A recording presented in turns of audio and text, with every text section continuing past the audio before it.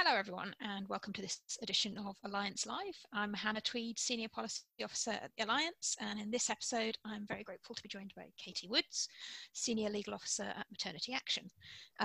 Katie is going to tell us more about the organisation's work on and around maternal and parental rights during COVID-19 and the impact of current policies on people, and particularly women. So hello Katie, and thanks for taking the time to speak to me today. Hello, good afternoon. I wonder if you could start off by telling us a bit more about Maternity Action, who you are and the kind of work you do. Yes, so Maternity Action is a nationwide charity. We have a number of advice services covering maternity and parental rights at work and benefits, and also a separate advice service that covers access to NHS maternity care and charging for NHS maternity care, which affects some women. And so we do a lot of policy and campaigning work around all of those issues. Great. And as we talk to each other, there are different lockdown rules in place at the moment around both Scotland, England, the various devolved nations, with lots of people working from home. And we're using the new remote working approach to carry out this interview, in fact, via the joys of Zoom. So can you speak to a bit about how you and your team at Maternity Action have been faring, finding those working practices different? Yeah, well, I think like everyone, it's been a steep learning curve and we've become seasoned Zoom users as well. Actually, I think we've fared fairly well on that front because we are a small staff. Most of us have young children ourselves, and we're very used to flexible working and balancing a degree of home working and working in the office. So it's been more of a shift, obviously, to working solely from home at the moment, but we were very well set up for that. We have online case management systems. We can divert our advice lines remotely to our advisors, who in fact are all over the country. You know, we're not solely London-based organisation by any means. And so that's worked quite seamlessly. I mean, the work, the volume of calls has absolutely skyrocketed since the start of the pandemic, particularly around employment rights and benefits for those, you know, trying to access the new COVID-19 support schemes, facing health and safety issues at work. So we've been very, very busy on that score. And also for NHS charging, you know, there are a number of people from overseas that have been stuck in the UK and through no fault of their own and now facing huge charges for the NHS maternity care. So yeah, a lot of demand for our advice services because of that. But, you know, the remote working has worked well. In fact, we were almost officeless for a while because, in fact, throughout the pandemic, we were actually in the middle of an office move. So that wasn't the best timing, but we've got there. Yeah, just to add to the stress and the excitement. That's right. So Maternity Action, along with a range of other organisations, so Engender, the World Health Organization, Gender Equality Budget Group, you know, you name it, they're there, have noted the disproportionate impact of COVID-19 on women and parent guardians. Could you give us a brief overview of, in your experience, the kinds of issues in those areas and the sort of associated inequalities? Yes, so certainly a lot of those issues come in through to our advice line. So pregnant women have been identified as one of the vulnerable groups and at risk of more severe illness from COVID-19. So because of that, it's led to huge difficulties in enforcing health and safety rights at work. I mean, in fact, that's a long-standing problem. It's something we've advised on our advice line for many years, but of course it becomes a particular issue when you're in the middle of a global health crisis. So because of this, many women have not had the health and safety protection they should have done. They've lost a huge amount of income and maternity pay. Many have been forced on to statutory sick pay wrongly. They're not off sick, they're not suffering from COVID-19 symptoms, but they've not been given the health and safety protection and the income protection that they should have done. And many have been forced to start their maternity leave, very early, almost up to 3 months before the birth as well, which is obviously a lot earlier than many would have chosen to start. And another big area is the huge number of parents who have finished, maternity, adoption, or shared parental leave with no childcare in place. Grandparents or family members can't take children, and they may have older children off school or can't access nurseries for new babies.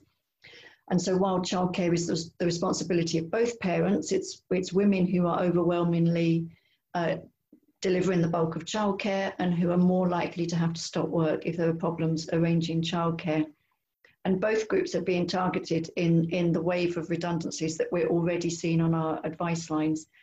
And we saw high levels of unfair and discriminatory redundancies after the 2008 financial crash. And many of the women calling us now are similarly being made redundant unfairly. And this can be in situations where their maternity cover is being kept on and keeps his or her job, but the woman on maternity leave is losing her job. And in addition, a really key area has been the fact that the no recourse to public funds rules mean that many migrant women cannot access the social security system and are facing poverty and destitution.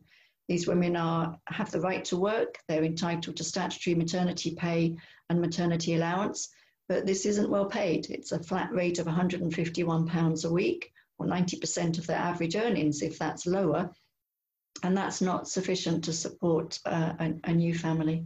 So I think those are some of the really key issues we've been seeing. Yeah, and those are just the headline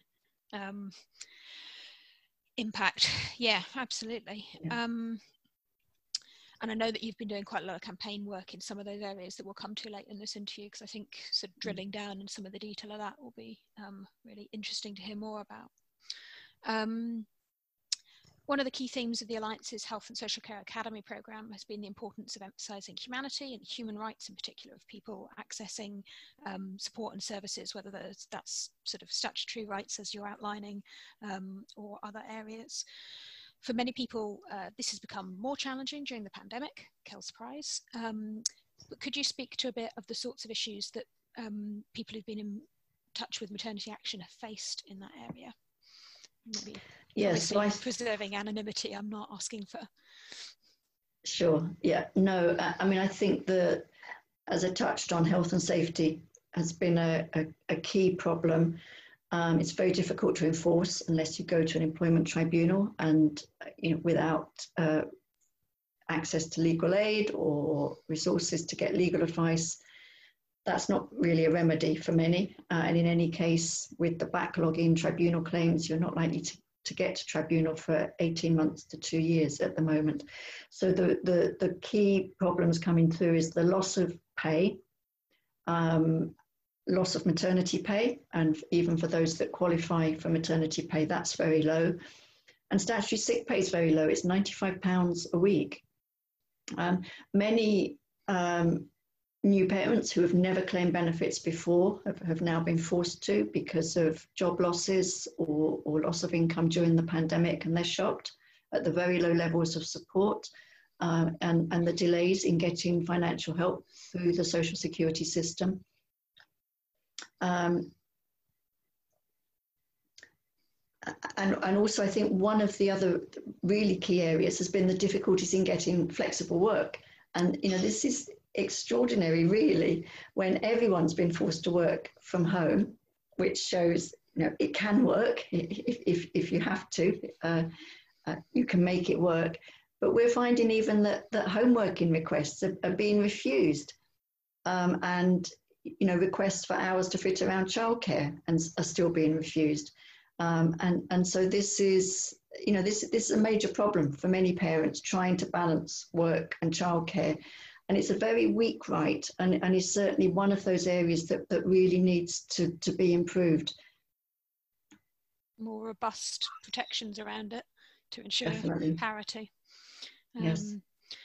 Yeah, and building on that, what do these what to you comes out of this in terms of attitudes and behaviours experienced by pregnant women and new parents, or parents in general, off that comment during this period, and that sort of wider social attitudes, if that's not too broad a phrase?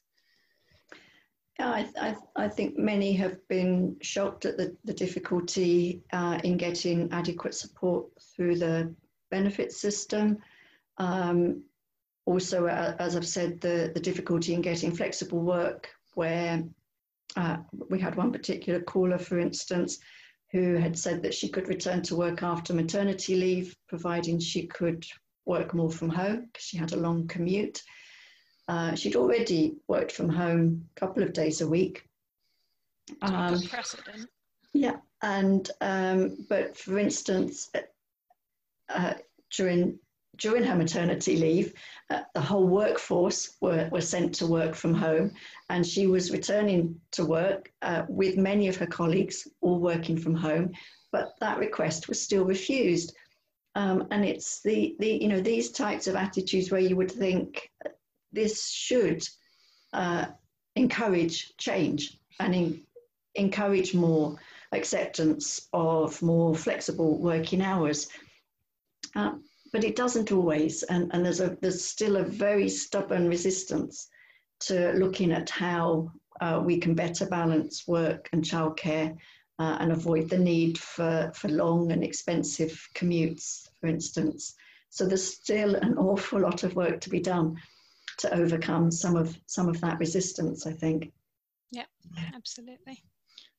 Certainly, I'm not inclined to shove myself on a packed train anytime soon if I don't have to, so I can thoroughly relate to that element. Yes. If I can turn now to one of the successful areas of campaign work you've been doing recently around people returning from maternity or parental leave being included in the furlough scheme, albeit something that I think was announced late the night before the official deadline of 10th of June. Yes. Can you tell us a bit more about that campaign, the work you were doing there, and what that means for parents who are now returning from maternity leave or parental, but whose employers are sort of staggering their return to business for one reason or another? Yeah, so we were very concerned that the furlough scheme was being closed without any provision being made for women returning from maternity leave or parents returning from other types of parental leave after that date.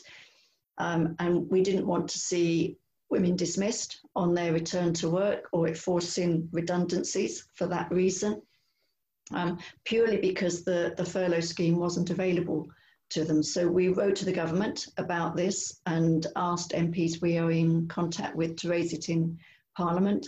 And in the end, we threatened legal action, and this resulted in the government making a last-minute announcement on the evening of the 9th of June, which, as you've said, was the day before the closing date for the scheme. And the scheme still isn't perfect, and we're very pleased that this major gap was filled, but there are still some ongoing concerns about the way that furlough pay is calculated, for instance, for those who have taken a period of maternity leave in the last year, because they can still find that they end up with their furlough pay being significantly reduced because the fact that they were on maternity pay or even unpaid maternity leave or unpaid shared parental leave can lower the calculation of their average earnings. So they lose out enormously, and that seems very discriminatory to us, and so that's still an issue that we are looking at. And so that ongoing calculation, is that something that you're seeing any responsiveness from relevant government officials, or? Not so far, no. The government, the guidance hasn't changed, in fact, since it was first brought in around April time. To clarify that those returning from statutory leave, if they have a fixed salary, they should have their furlough pay based on their normal salary, and the employer should ignore the fact that they've taken any statutory leave or pay within the last year. But for those with variable hours, it still says that the employer should work out their average earnings over the last tax year. And therefore, if those workers took a period of unpaid leave or of leave on maternity pay or maternity allowance, then their furlough pay is likely to be 90% of £151.20, rather than being based on, whatever their normal variable hours might be based on their normal rate of pay. And so it's hugely discriminatory, hugely disadvantages them, and leads to a massive loss of income for those parents. And I think it's something that we need to pursue, because we're getting this coming up in a lot on our advice side, and there doesn't seem to be any reason why you should treat two groups of parents differently, except that it's going to have the biggest impact on those on the whole. On variable hours, you're more likely to be on some sort of insecure, precarious work. It's more likely to be those on 0 hours contracts, insecure contracts, agency work, who have generally the lower pay and the least rights at work. Yeah, so just compounding pre-existing inequality and making it Definitely. worse, if that's Yes. not too much of a one-liner. I know that you have a frequently asked question, so you've referred there to one of the more common things that is being raised as a sort of problem people are encountering and people seeking advice. I know you've got that frequently asked question page, which is sort of being updating on a very regular basis according to your Twitter feed. But can you talk us through the key points, the highlights of your advice for people who may be listening and sort of not quite sure where to start with return? Yes, no, absolutely. I mean, it is extraordinary how the government guidance has tended to be updated weekly, last thing on a Friday night, just to keep us all on our toes. So yeah, it's been a fast-moving situation. We've all, advisors, employment lawyers, have all had to obviously keep up to date, and we've tried to keep our advice pages as up to date as we can as well, and to try and deal with some of the uncertainties as well. While we try and get further advice and fill in those gaps in understanding. So I think really there's 4 key areas. There's the guidance, the government guidance that's being put out, covering some of those terms that we would never have used before, like self-isolation, social distancing, shielding. What do these terms mean? And it's very important to be very clear about which category you fall into, because particularly in terms of rights at work, that determines very much what your rights may be. So I think a key area of our advice pages has been setting out what government guidance exists during the pandemic and what it means, and particularly obviously the guidance around social distancing and what that means for those classed as vulnerable, because that includes pregnant women and anyone with underlying health conditions. Then the second major area is health and safety rights at work during the pandemic, so that pregnant women are not sent home on sick pay or unpaid leave or forced to take their maternity leave early, but we've tried to direct them to advice and links to government advice on what their health and safety rights are. These existed, for the last 20 years, so well before this pandemic, but there's very low levels of awareness. So we've got quite a large section of the advice covers those rights to health and safety protection during pregnancy, and also resources like model letters to help women to write to their employer to set out what they're entitled to, and to try and help guide the employer as to how they should be managing in what is obviously a difficult time for them as well. I think the third key area has been around furlough, the furlough scheme for employed workers, and the self-employed income support scheme for self-employed women, and the many questions that have come up around access to furlough. As we've just mentioned, how much should your furlough pay be if you've taken maternity leave in the last year? And this is a key area for self-employed women. It's based on the self-employed grant is based on their average earnings in the last 3 years. And what if they took maternity leave in one of those years and had significantly reduced earnings? It's all these these little areas that have such a huge impact on the support available to new parents that just haven't been thought through by government. And another key area around furlough is that many in the public sector have not been able to access furlough. So, for instance, if you think about those working in nursery schools and care homes, where part of their income is likely to be publicly funded and part of it is privately funded.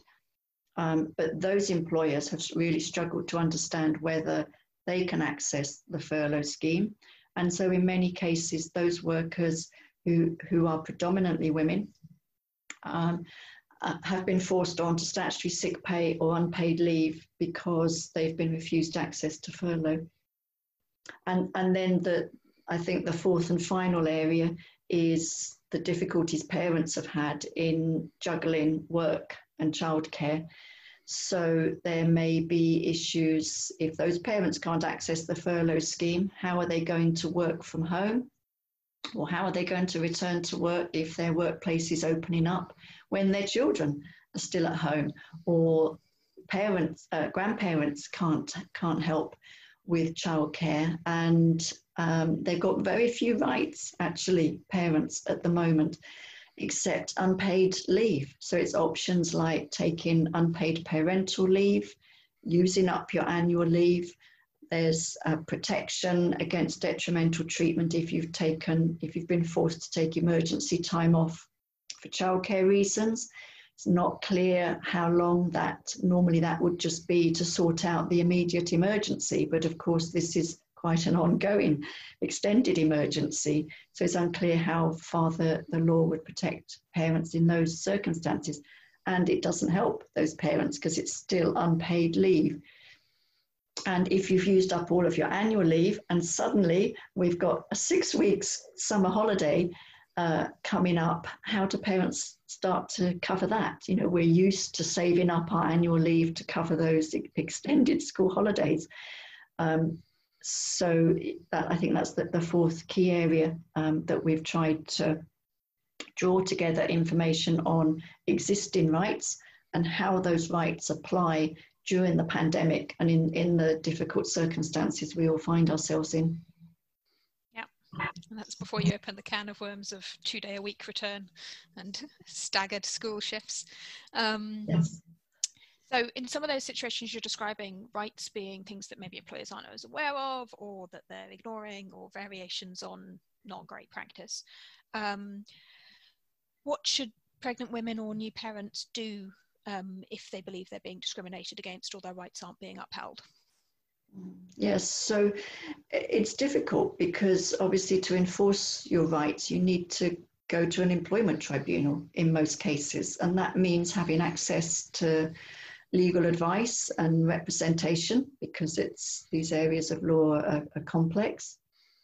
In theory, you can represent yourself, but it's unrealistic, really. And if you want any chance of success, you need to be represented. There's also very strict time limits of 3 months less 1 day from the date of the action you're complaining about. You know, if you've just had a baby or you're looking after a very young child, that's very difficult to meet those sorts of time limits. Time limits can be extended in certain circumstances, but actually it's quite rare for that to happen. And you need to start the ACAS process of early conciliation before then. And in our experience, most pregnant women and new parents want to resolve it. They don't want to have to take it to tribunal. So our aim is always to support women and new parents to get information for their employer, first of all, because this is a complex and a specialist area of employment law. So they need to get the information for their employer, talk to their employer, keep it amicable, you know, and try to resolve it. And so a lot of our advice is about coaching them and helping them to talk it through with their employer so that they have constructive conversations, because that's more likely to help them resolve it than sort of rushing into a grievance process or threatening to go to ACAS. But of course, you know, employment relationships break down, and sometimes that there's no option but to go down that route. And so I think the important thing is that anyone in that situation needs to bear in mind there's time limits. They need to get legal advice as soon as possible. Some will be able to access legal aid if it's a discrimination claim, but otherwise there's no legal aid for employment disputes. And that's one, this is one of the key reasons why Maternity Action provides a free legal advice line. And our advice covers Scotland, Wales, Northern Ireland and England as well, because access to free legal advice is absolutely essential for pregnant women and new parents to be able to try and access and enforce their rights. Yeah.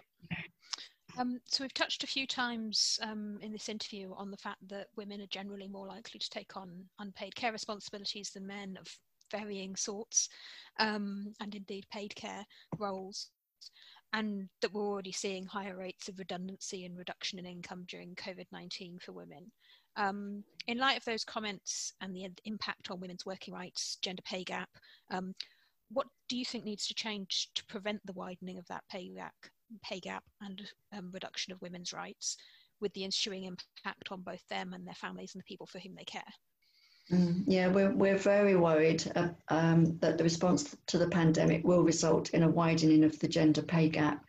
We urgently need stronger legal protection against redundancy, and that needs to cover pregnancy, maternity leave, and for at least 6 months after the leave, because that's one of the key times when women get pushed out of the workplace. So the current right is only to be offered a suitable alternative vacancy if one exists. And what Maternity Action has proposed for some time is that there should be a stronger ban on redundancy during pregnancy, maternity leave, and for 6 months after the leave, because redundancy is being used as an excuse to push women out of the workplace following their return from maternity leave. It's seen as a lawful way to dismiss somebody. And so we've been supporting Maria Miller MP's redundancy bill, which had its first reading last week, in fact, and it proposes this type of stronger ban. Obviously, there will be exceptions where employers are closing down completely, or the part of the workplace where the woman is employed, if that's closing, that would be an exceptional circumstances where the ban wouldn't apply. But it would be much stronger and actually much more straightforward protection for employers to understand. And we think the next stage, now that Maria Miller has introduced the bill as a private member's bill, is that the government really needs to adopt the bill so that women can swiftly get the legal protection that they need. And I think one of the other key areas that's going to be really important to help prevent this impact on women's rights is that we need to reshape the maternity and parental leave system. At the moment, we have this very, very long period of maternity leave and actually a very short period, only 2 weeks paternity leave, and this very messy scheme of shared parental leave where you can only fathers and partners only have rights to extended leave if the mother gives up some of her maternity leave and pay and transfers it to the partner. And take up of shared parental leave has been very, very low. I mean, well under 10%. It's been in place since 2015. It's not worked. And we need to have what Maternity Action is proposing. It's a much more straightforward system of 6 months guaranteed protected maternity leave, and then an independent right to 6 months parental leave for each parent. And it's a use it or lose it provision. And evidence from other countries has shown that that's the only sort of scheme that really encourages and improves take up by fathers and partners. And so I think that we urgently need a reform of the maternity and parental leave scheme in order to balance out the rights and that, that in itself will have an impact in making sure that, all of the impact of this doesn't fall on to women. So we've got more equal rights for time off for caring. Certainly, that sounds significantly simpler than the spreadsheet I'm currently trying to jump through myself on that front. So that sounds Yes. eminently sensible, although that's probably more personal than I should put in an interview. Can you speak a bit about the differences in reportage of pregnant women and new parents' experiences during COVID-19 that you've encountered in terms of protected characteristics? So you mentioned discrimination cases in one of your previous answers, but I'm thinking particularly of disabled people, people living with long-term conditions, people from Black or ethnic minority groups. What would be your recommendations regarding tracking information of those people's experiences? Yes, so health and safety protection, which gives the right to be offered suitable alternative work if your workplace can't be made safe, or for pregnant women to be given a maternity suspension where they're sent home on full pay to protect their income if their workplace isn't safe. Those key rights only apply to employees. So, for workers on perhaps 0 hours contract, more insecure workers don't have that protection. And so we need to have an extension of some of the key employment rights and maternity and parental rights to be extended to all workers, not just those with employee status. And many BAME women are working on insecure contracts, particularly in health and social care. So they don't have access to this health and safety protection. They don't have access, as we've mentioned, to the furlough scheme. And they're more likely to have been forced to take sick leave or unpaid leave and to have lost maternity pay as a result. And this in turn affects the benefits that they can claim as well. So I think one of the key areas where we really need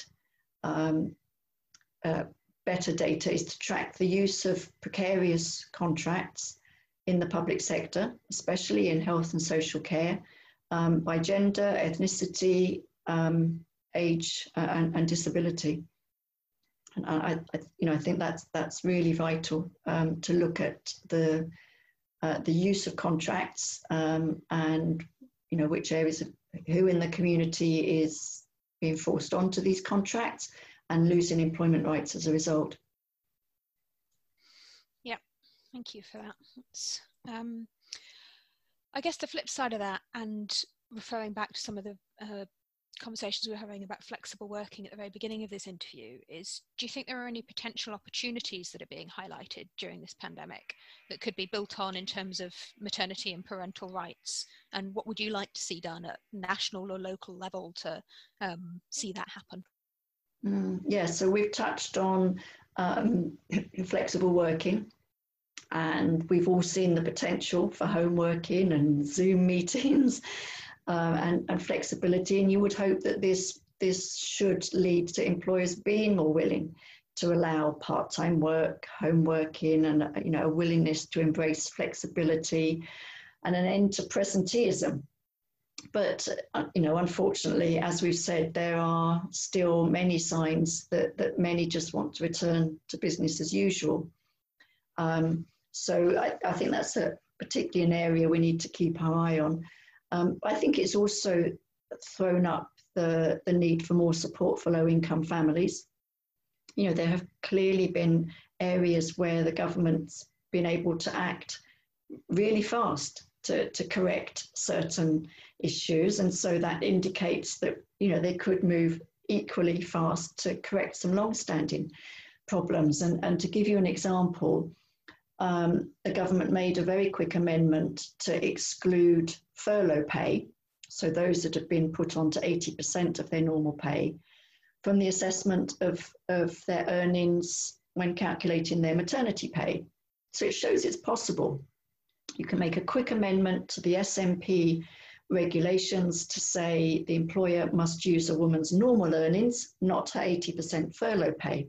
Now, we've campaigned for years to say there's a long-standing problem in that women who happen to be on statutory sick pay of only £95 a week in the middle of their pregnancy can lose out on all of their statutory maternity pay because that happens to fall during the period in which their earnings are calculated for their entitlement to maternity pay.